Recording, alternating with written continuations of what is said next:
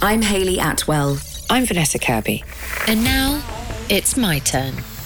I'm Sophia DiMartino, and welcome to True Spies. True Spies.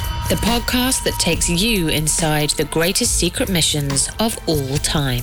We've had a tip-off that you are here to do espionage. Week by week, you'll hear the true stories behind operations that have shaped our world. How did they know that microphone was in that room? You'll meet people who live life undercover.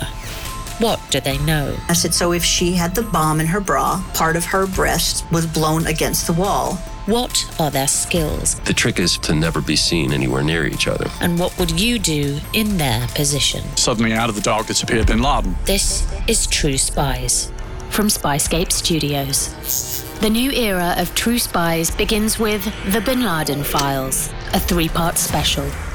Episode 1 drops on November 8th. There's the option of what if we assassinate? Or you can get it on November 1st, ad-free with Spyscape Plus.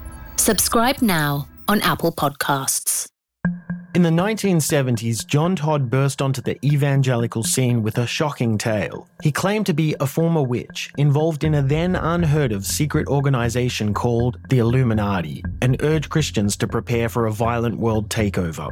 First of all, the number one weapon in everybody's home should be a 12-gauge pump shotgun.